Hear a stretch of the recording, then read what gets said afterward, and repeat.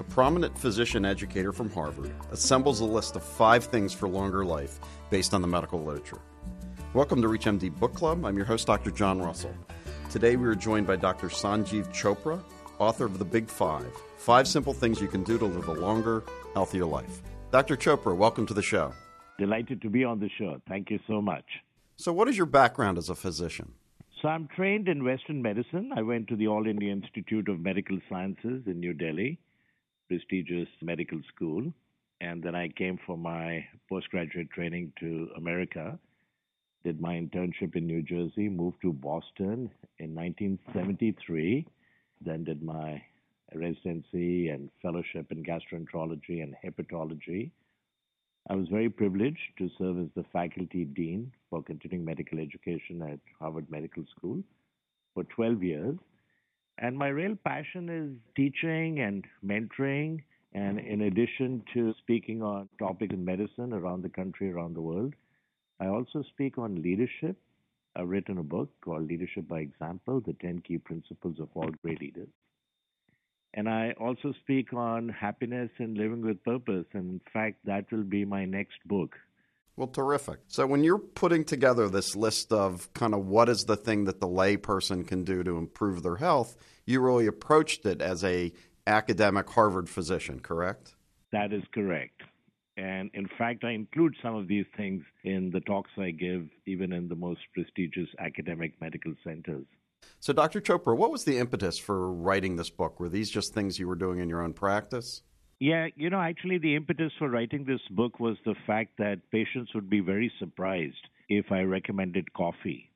And not only patients, but in my talks around the country, when I would bring up coffee and show a picture of Voltaire, the French philosopher, and ask how many cups of coffee did he drink every day, and the answer happens to be an astounding 50 to 72 cups of coffee a day.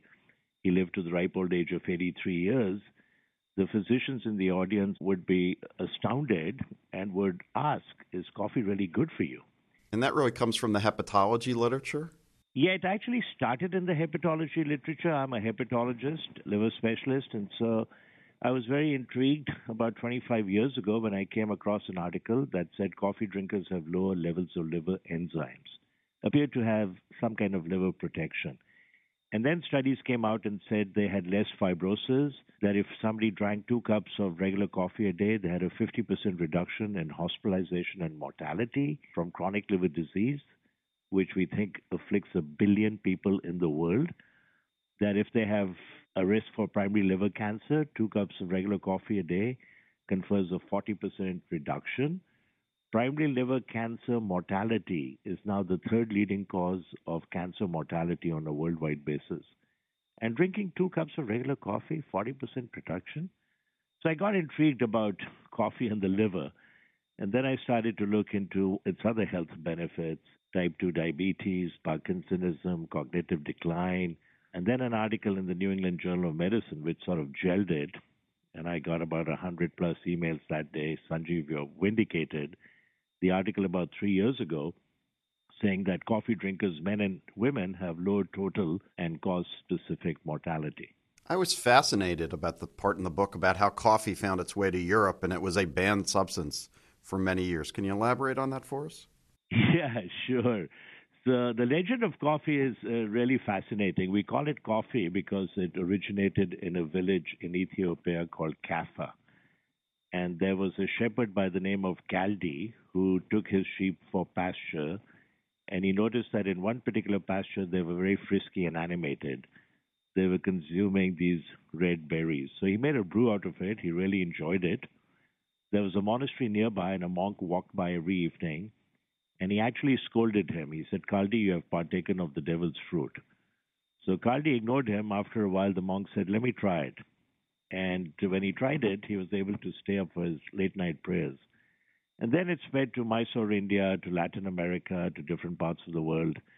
700 years ago, a group of well-meaning people petitioned Pope Vincent III and said, this is truly the devil's drink and you need to ban it. And the Pope said, before I ban it, let me taste it. And when he tasted it, instead he baptized it, proclaiming, coffee is so good, the infidels should not have exclusive use of it. And right now, today, there'll be about 2.3 billion cups of coffee consumed every single day, the number one beverage consumed. So if I'm going to be recommending this for my patients, does it matter if it's regular coffee? It matter if it's decaf? Is there any data kind of discerning that? Yeah, that's a great question. It turns out that all the health benefits can be seen with regular as well as decaf coffee, with the exception of liver disease. For some reason, the decrease in liver disease is seen with regular coffee, not with decaf. It's not the caffeine, so tea doesn't confer that benefit, Coca-Cola doesn't confer the benefit. Coffee has thousands of constituents, and amongst those are carviol and cafestol. And in the laboratory, one can induce toxic liver injury in an animal using a chemical. And if you repeat the experiment and pre-treat the animal with carviol or cafestol, it totally abrogates it. So we understand some of the mechanism. There seems to be a dose-dependent effect. I don't want any of the listeners to take what I'm saying next to heart and say, oh, this is a way not to worry about getting liver disease from alcohol by drinking coffee. But it turns out that we need to drink about a pint of whiskey a day or a liter of wine a day for 20 years to get alcoholic cirrhosis. And for decades, you and I were mystified about how come? How come only 20% after 20 years? Is it alcoholic dehydrogenase? Is it something in their genes? It turns out the answer is coffee. Art Klatsky published a paper looking at 123,000 subjects. And if one drinks that much amount of alcohol, a pint of whiskey a day, but drinks a cup of coffee, regular coffee a day, 20% reduction in alcoholic cirrhosis. 2 cups, 40%. 4 cups, 80%. It's not a license to drink heavily and then drink coffee. It will protect the liver, but as we all know, it can cause cerebellar degeneration, cardiomyopathy, diabetes. We can lose our job, ruin our marriage, kill people on the road. But what an amazing protective effect and a dose-dependent effect. So that really amazing. And everyone I talk to about your book is really very excited about the coffee thing. I think the brethren of physicians, certainly coffee runs through our bloodstream pretty thickly. So the second thing you wrote on was exercise. And can you kind of dive into some of that data? Yeah, so we know exercise is the single best drug, and that lack of exercise and wrong nutrition can lead to marked weight gain and obesity. Obesity is linked to 20 different cancers.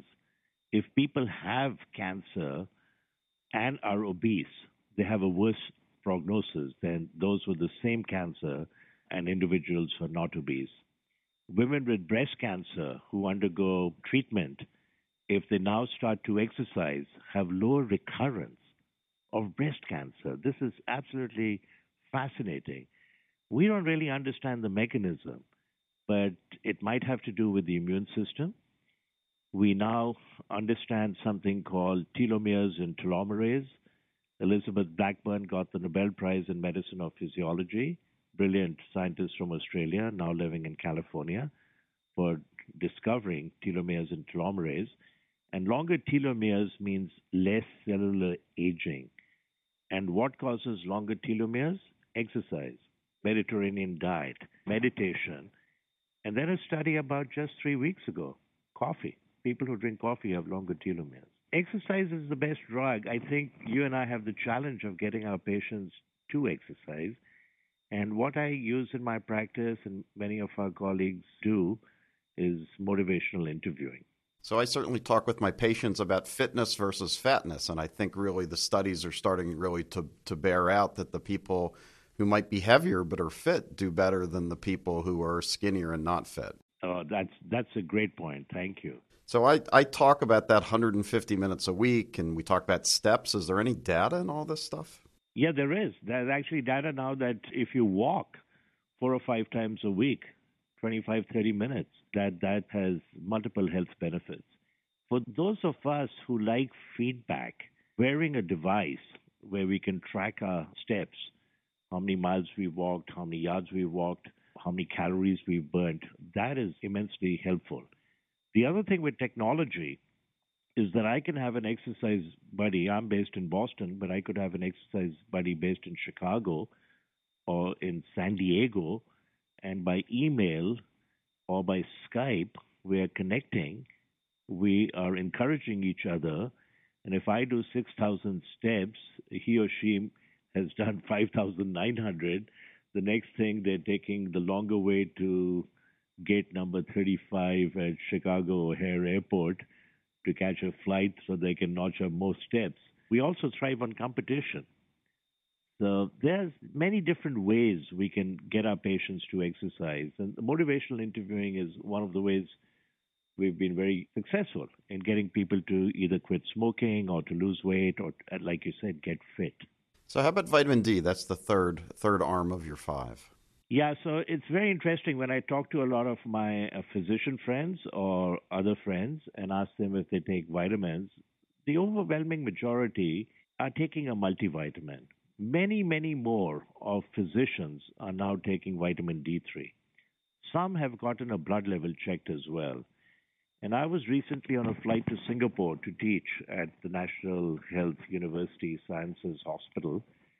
I was invited to put together a short course, and I had three of my amazing colleagues from Harvard Medical School, including the chair of the Department of Medicine, the tenured professor and chief of the Hematology Oncology Division, and myself. And then the fourth person was an associate professor and a cardiologist. And this topic came up on that very long, nonstop flight to Singapore, takes 18 hours and 40 minutes. And I asked my colleagues if they took any vitamins, and two of them, the chair of medicine and the chief of Hemonc, said, oh yeah, we take vitamin D3, we take 4,000 international units a day. They turned to me and said, what do you do? And I said, likewise, I take 4,000 international units a day. I turned to the cardiologist, and he said, I don't take any vitamin. I don't believe in this stuff. So we discussed all the health benefits. And then I turned to him and I said, do me a favor. When you come back, we'll all be back in 6 days. Go see your primary care and get a vitamin D3 level checked. And lo and behold, about 2.5 weeks later, my pager goes off, and it's this brilliant cardiologist. He says, Sanjiv, guess what my vitamin D3 level was? So I picked a low number, like 6 or 7. He says, no, undetectable, 0. So this guy is very bright. He works extremely hard. He's a little dark complexioned. When he goes out into the sun, to the beach, he puts sunblock. We now know that young kids playing soccer in Florida, many of them are turning out to be vitamin D3 deficient because our dermatology colleagues, and rightfully so, have scared the heck out of us and said put sunblock. The top dermatologists at the Harvard Medical School teaching affiliated hospitals, when they're seeing a patient who may have had skin cancer and now they're coming back for follow-up, make sure they write a prescription for vitamin D as they tell them to use sunblock. So vitamin D is the only vitamin that I recommend we take unless we're deficient or an individual is on methotrexate or Dilantin. They need folic acid. A woman is pregnant, right away, early first trimester, she needs to take folic acid to decrease the risk of neural tube defects like spina bifida, anencephaly, and so on. Well, since reading your book, I now have some gummy vitamin D pills on my desk in my office, and I offer them to any of my residents who come in who've been working long hours. How about nuts? Yeah, so that I was surprised when I started reading the literature and came across all the articles about the benefit of nuts. And it turns out all of the nuts have these miraculous health benefits. So it's not only pine nuts and cashew nuts and almonds and walnuts and pistachios, but the so-called lowly peanut, which is truly not a nut, it's a legume. But there are now 2 recent articles just looking at people who consume peanuts. And a small amount, 25 pistachios, will confer multiple health benefits, lower the LDL cholesterol. Each pistachio has only 4 calories. So if you and I have 25 slowly, we will have consumed 100 calories. And that's less than a Coca-Cola or a slice of bread, same as an apple. And then the study in the New England Journal of Medicine that showed that people who consume a small amount of nuts on a regular basis, and this is the part I hesitate to tell lay people, but I think it's okay to share. When I read that article carefully, it said people who consume a small amount of nuts every day, even if they don't exercise and are overweight, live longer. That is absolutely mind-boggling. So I actually carry nuts with me. I have them in my golf bag. I have them in my car when I travel. I just came back from Chicago and Santa Fe giving a number of talks and a couple of keynotes. I carry them with me. And when I'm hungry, and especially before a meal, 30 minutes before a meal, I'll carefully chew a handful of nuts. I actually feel satiated, and I know I'm doing good for my health. And your last thing you wrote about was meditation. Can you elaborate on that for us? Right. So meditation, the science is catching up. For hundreds of years, maybe thousands of years, people have talked about the subjective experiences where they feel they're much more creative, they feel much more settled, they have a lot of silence, they feel anchored, they feel happier. But now the studies are catching up, and not only does it lower the blood pressure, oxygen consumption, lactate production, EEG coherence, but in long-term meditators, there are actually functional and anatomical changes in the brain. So the concept of neuroplasticity, which is sort of a relatively new concept in the sense that we used to say you can't teach an old dog new tricks. Well, we can. Even those of us in our 50s, 60s, 70s, we learn meditation. Within 4 weeks, there are these changes, anatomical changes on functional MRI. They're not as profound as we would see in the Buddhist monks meditating for many hours a day, as Richard Davidson, brilliant neuroscientist in Wisconsin, has studied.